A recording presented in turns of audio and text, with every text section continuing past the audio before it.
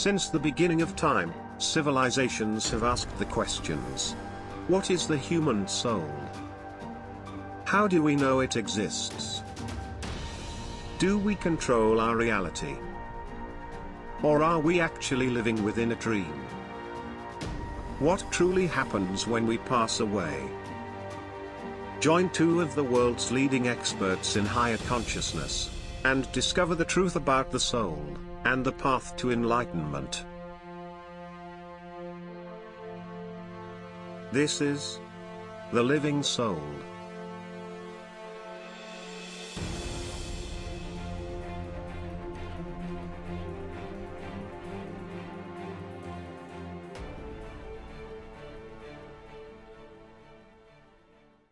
Hello and welcome to The Living Soul. I'm Kathy Gibson. I'm Dr. Mitchell Gibson. Hello, everyone. And today we're going to talk about enlightenment. Most people, when they hear the word enlightenment, they think of the Buddha. They think of someone sitting on a mountain, starving, eating dry bread, drinking dirty water. That's a very, I think, negative stereotype of enlightenment. It's more than that, deeper than that. Well, one thing we did when we first started our company was we offered a course called The Living Soul, which was basically a course that taught you to do certain practices and work on yourself so that by the end of the course you would start with the beginning stages of enlightenment. Let's talk about enlightenment a little bit to give them a better understanding of what we think it is. Well, my first introduction to enlightenment was with a lady that I met in a dream.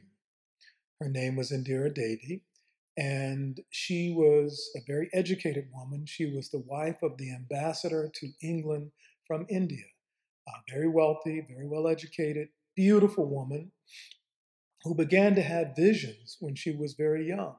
She started working with a man by the name of Dadaji, who was also a spiritual teacher at that time. And she left her family. She left her husband to go live with him. She began having visions of a goddess. And in her vision, she would talk with the goddess. She would spend time with the goddess.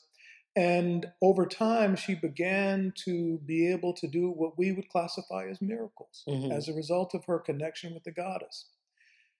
She was famous for working in an ashram in a town called Pune, India. And in the ashram, they had no running water. And they wanted to connect the ashram's pipe system that they had built to the city pipe system. Well, the city didn't want another ashram. There's another huge ashram there that is very famous. We won't talk about that. But in that ashram, the city said, we only have room for one big one. And so they thought if they cut off the water, they wouldn't be able to continue the ashram. They had to close down. So Ma, as they called her, went out into the yard, walked around the yard and pointed to a spot. And she began to pray and sing. Within a few minutes, water gushed up out of the ground from that spot. And ever since then, this has been decades now, that's where they get their water. So because she performed this miracle, they were able to have a stream of water come up through a well without it being connected to the city. It's an artesian well that had not previously been mapped, and it's still running. She came, I met her in a dream. She came to me in a dream. I had never seen anybody be able to do that before. She came to me and said, come see me. It was in her flower garden. And I went to see her. The same garden I saw in the dream was a rose garden that was right around the front of the area. Many people believe that enlightenment is only a term that's used by people in the eastern part of the world, and that's not necessarily true. And they have certain preconceptions as to what enlightenment is. They think that you have to be a Buddha or a monk, and that you have to give up worldly things just to become enlightened, and that's not necessarily true at all. And my experience with enlightenment and what really changed me was that the more I started doing certain practices and I saw that myself changing the viewpoint or my perspective toward reality and toward my community and towards life in general, because I was changing on the inside. My consciousness had shifted and I began to see more beauty in the world. When you're surrounded by chaos, there is still light that can shine through, where you can see the world in a better perspective than I used to. And I found that to be an amazing thing, as I was a Christian for many, many years. And generally, when someone's talking about something that's going on in the world, you get caught up in that anxiety and frustration about how people are being mistreated and used all over the world. And you find yourself in that frenzy that comes with watching news 24 hours a day. What I found was that when I cleared my mind, when I did my meditative practices and I started doing solar practices, that as I continued to do these practices, my perspective and my view of the world and the view of myself changed, and I stopped trying to compartmentalize my life and say that I only do these practices over here, and then I have my life that I do at I work, and then I have my life over here. I do my relationships with my family. Well, to be an enlightened being, you have to be an enlightened being in all aspects of your life. And I think people get confused over I have to do certain things and no one has to know I'm doing it. That's not an enlightened perspective or a way of life that you should be as an enlightened person. Enlightenment is a state of consciousness where one begins to see reality in a much higher perspective. You leave the idea of consciousness being just simply survival, and you see the possibilities of life in higher dimensions, higher planes of reality. Science says that reality as we know it is composed of different levels of dimensional existence, that we have more than 3 or 4 dimensions of reality. And in enlightenment, you begin to see those dimensions as real places, as real potential places that you can live, places that you can understand, places that you can take part in. Your dreams change, your life change, your friends change, your desires change, your body changes, your ability to understand reality changes. You change at the most fundamental level of who you are because of the process of enlightenment. And I think after we take a look at this video and take our break, we'll come back and we'll talk about the stages of enlightenment, what the stages do to the body, what they do to the mind, what they do to your life, and how they can be incorporated into one's everyday life. Probably we'll need 2 sessions for that, but it's something we can start with after we come back. So we're going to take a quick break, and we will come back right back after we see this short video.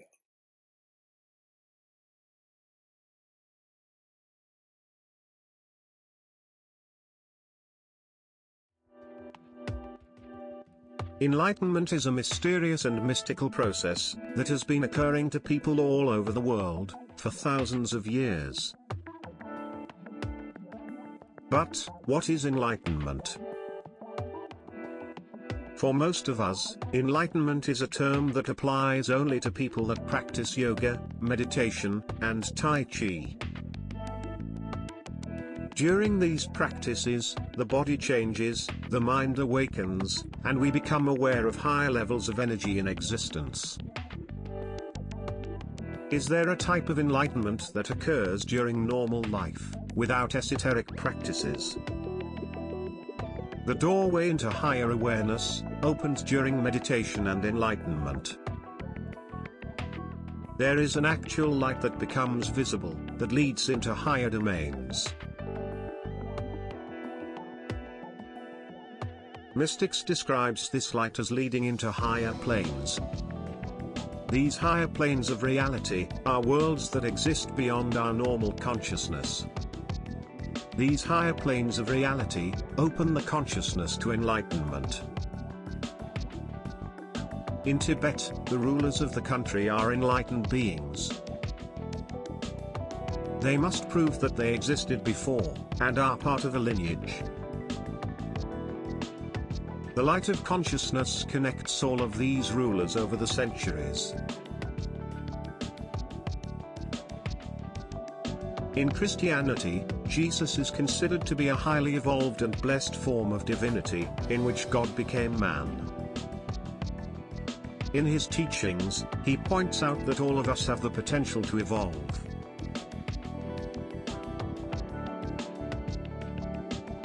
In Hinduism, many practitioners have become enlightened beings.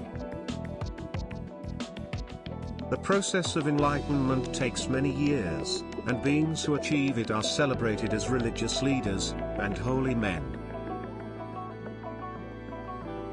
Many of them move away from society and live as one with nature. Enlightenment has several stages, and begins as a process in which one seeks to greatly expand consciousness. These stages involve movement and expansion of an energy within the nervous system, known as Kundalini. As this energy grows and expands, the 4 stages of enlightenment unfold within the body. The stages are not sequential, and are not under the control of the mind or the body. In the first stage, the body gives off light that is often visible to others. In the second stage, the need for food diminishes.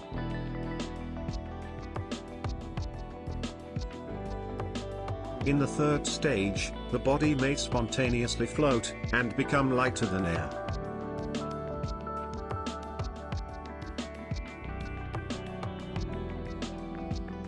In the fourth stage, the practitioner will become to spontaneously understand the hidden mysteries of the universe.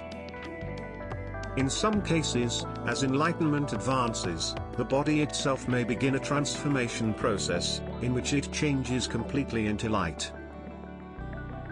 These individuals grow smaller and smaller, until the body transforms completely from matter to energy.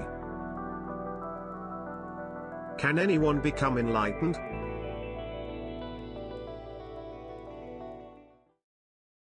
That was a very interesting film that we just showed. And a lot of times when people think of enlightenment, they don't understand that there's different stages that one has to go through before they're considered a fully enlightened being. It's not a process that science has spent a lot of time studying, in part because it's not a Western phenomenon.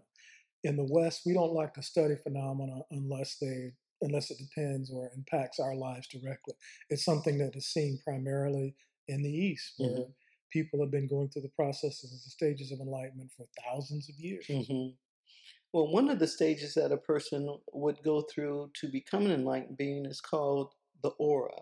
We all emit an aura, and sometimes it can be right around your body, and if you're a more evolved person, then it can take up many, many feet around you. And aura being an energy of light around your entire body. That's right. And as an enlightened being, you emit this light. And a lot of times in pictures that we have taken, people can see this light around us. And that's something that a person who is really trying to become an enlightened being, that's something that they work towards.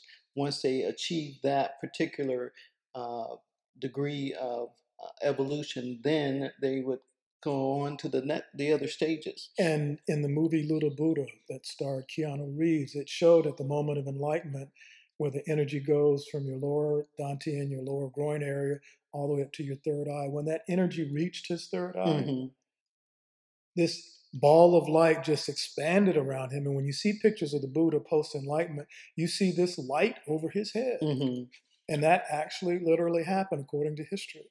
Is that the light that you see in many of the Egyptian photos that they have drawn and on the pyramids, that you saw a ball of light around the gods? Because many of the gods, not all of them, but many of the gods are also enlightened beings.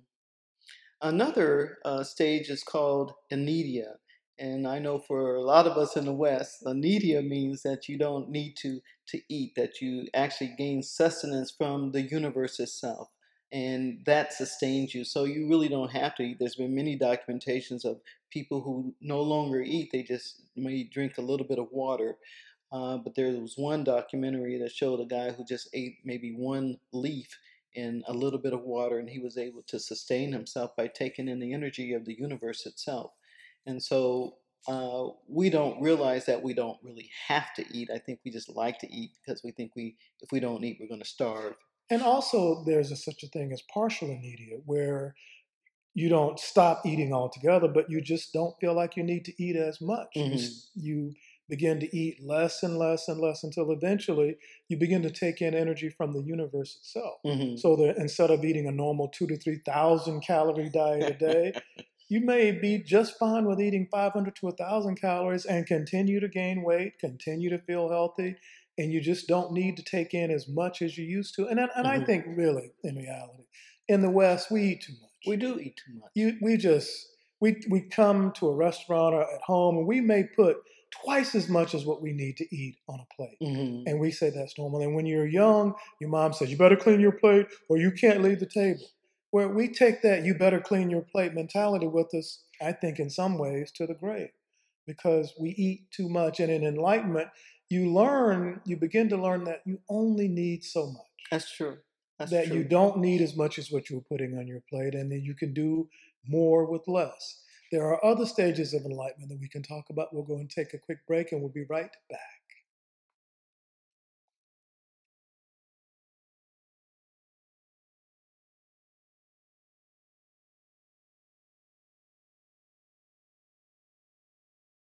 We had just talked about two of the stages of outer enlightenment, and those were aura, and which is the light that's around a person, and also inedia, where you take in the energy of the universe. But there's also two other stages. And remember, the light can be there even if people don't see it. Mm-hmm. A lot of times when we work with people all over the world that have experienced enlightenment. Sometimes you can see it with the naked eye, but a lot of times you need a camera to see it. Mm-hmm. Because the human eye can only pick up a very small percentage of the light that exists. Mm-hmm. We can process less than 1% of the light that's around us, but a candle is going to pick up, or a camera is going to pick up a lot more than we can see. Mm-hmm. So there's two other stages. One is called Logia. Logia is probably one of the most famous stages of enlightenment, where a person begins to know things Mm-hmm. that they haven't studied. Mm-hmm. Things that are just almost magically available to the mind. Mm-hmm. Scientists, when they started unraveling the mysteries of DNA, they found that human DNA, 1 gram of DNA, contains more information that is on all of Instagram and Facebook. Mm. Human DNA has a phenomenal capacity to hold data. So that in the data molecule of human DNA, there's more information than we have ever learned. Mm-hmm. So in Logia or Gnosis, it may be that we start to know some of the information that's inside of us that is normally blocked off, Mm-hmm. that is normally not available to our consciousness. And the Buddha and many other enlightened beings start to understand this information process, and they start to tap into it and teach from it. So you're saying that all the knowledge that we ever need is already inside of us? I think that we already have much more knowledge than science. I think science, in many ways, paralyzes us from looking inward. Mm-hmm. The inner experience, the process of introspection, the process of meditation, is something that science doesn't really like to acknowledge or look at. Science likes to almost idolize and worship the scientific method. Well, there's been a number of great scientists, great mathematicians, Swamiji Ramanujan, for instance, never had training in mathematics, Mm-hmm. who never had any university training in mathematics, but began to communicate with the goddess. Mm-hmm. And the goddess taught him higher mathematics related to black holes and other phenomena in physics that were just not verified. Mm-hmm. And because he wasn't trained, scientists didn't want to listen to him. They didn't want to look at the fact that somebody could know mathematics of this degree out of nowhere. Mm-hmm. And that sort of thing happens a lot. That we have information, scientists, great teachers and philosophers just begin to know things because these things pop up out of the introspective core of their being, out of their soul. So the DNA, we have about 97% that's dormant. Most of our DNA we don't use consciously, right? So part of the gnosis is probably waking up a part or a percentage of the DNA that's dormant. Waking up how to use it. Mm-hmm. Another probably more controversial area of enlightenment is the body becomes lighter and begins to float spontaneously. And when you look at pictures of people doing this, first thing people want to say is, well, it was photoshopped or somebody made this up. But in China, in the early 1990s, they did a research study and they showed that there were tens of thousands of people in China that could spontaneously levitate. They could spontaneously tap into psychokinesis and telekinesis and telepathy. And that over time they verified tens of thousands of these cases. So that telepathy and levitation, levitia are things that are real, not things that we just make up. These are things that actually exist. So you're saying people can just lift up off the ground out of nowhere? Yes, and that's right. No magic or anything's involved in that. They're just able to connect with that part of themselves You bring that up a make them good live. point. Exactly what is magic? What is the ability to manipulate reality, which physics says now that's how reality is made. Reality, according to the best theories in physics that we have, is created by our consciousness. That nothing exists until we focus on it.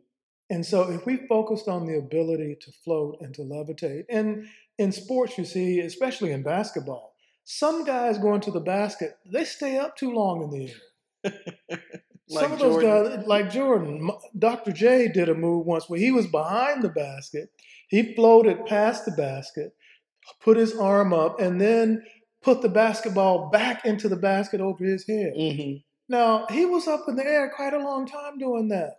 When you look at it, it looks a whole lot like floating to me. And there was one very famous scene that Michael Jordan turned into a logo. He started at the top of the key, dribbled down, and then took off.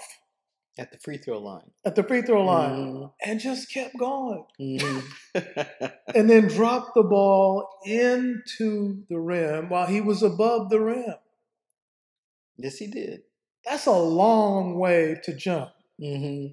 For the world, it looked like the man was floating. And when you look at the video, it's like, wow, he's floating. That's why they call him air. It's not just something that happens in sports. It's something that we probably are able to do. Bob Beamon, when he broke the initial long jump record. 29 feet. When you look at that, that man was floating. He was floating. He was floating. He was floating. People aren't supposed to be able to jump 29 feet. Come on now, that's a long way to jump. 20 feet's a long way to jump. You've jumped 22 feet before, but almost 30 feet? Come on. So these things exist. The process of enlightenment involves the body, energy coming into the body, consciousness elevating from the body, and the body and consciousness working together to participate in the energies of higher reality, higher dimensional consciousness, higher existence. This could easily be a two-part show. And we do days of discussion on this in our seminars. If you want to find out more, go to our website. But thank you so much for joining us. And this has been our discussion of what is the soul and what is enlightenment. Thank you so much for joining us. We will see you next week.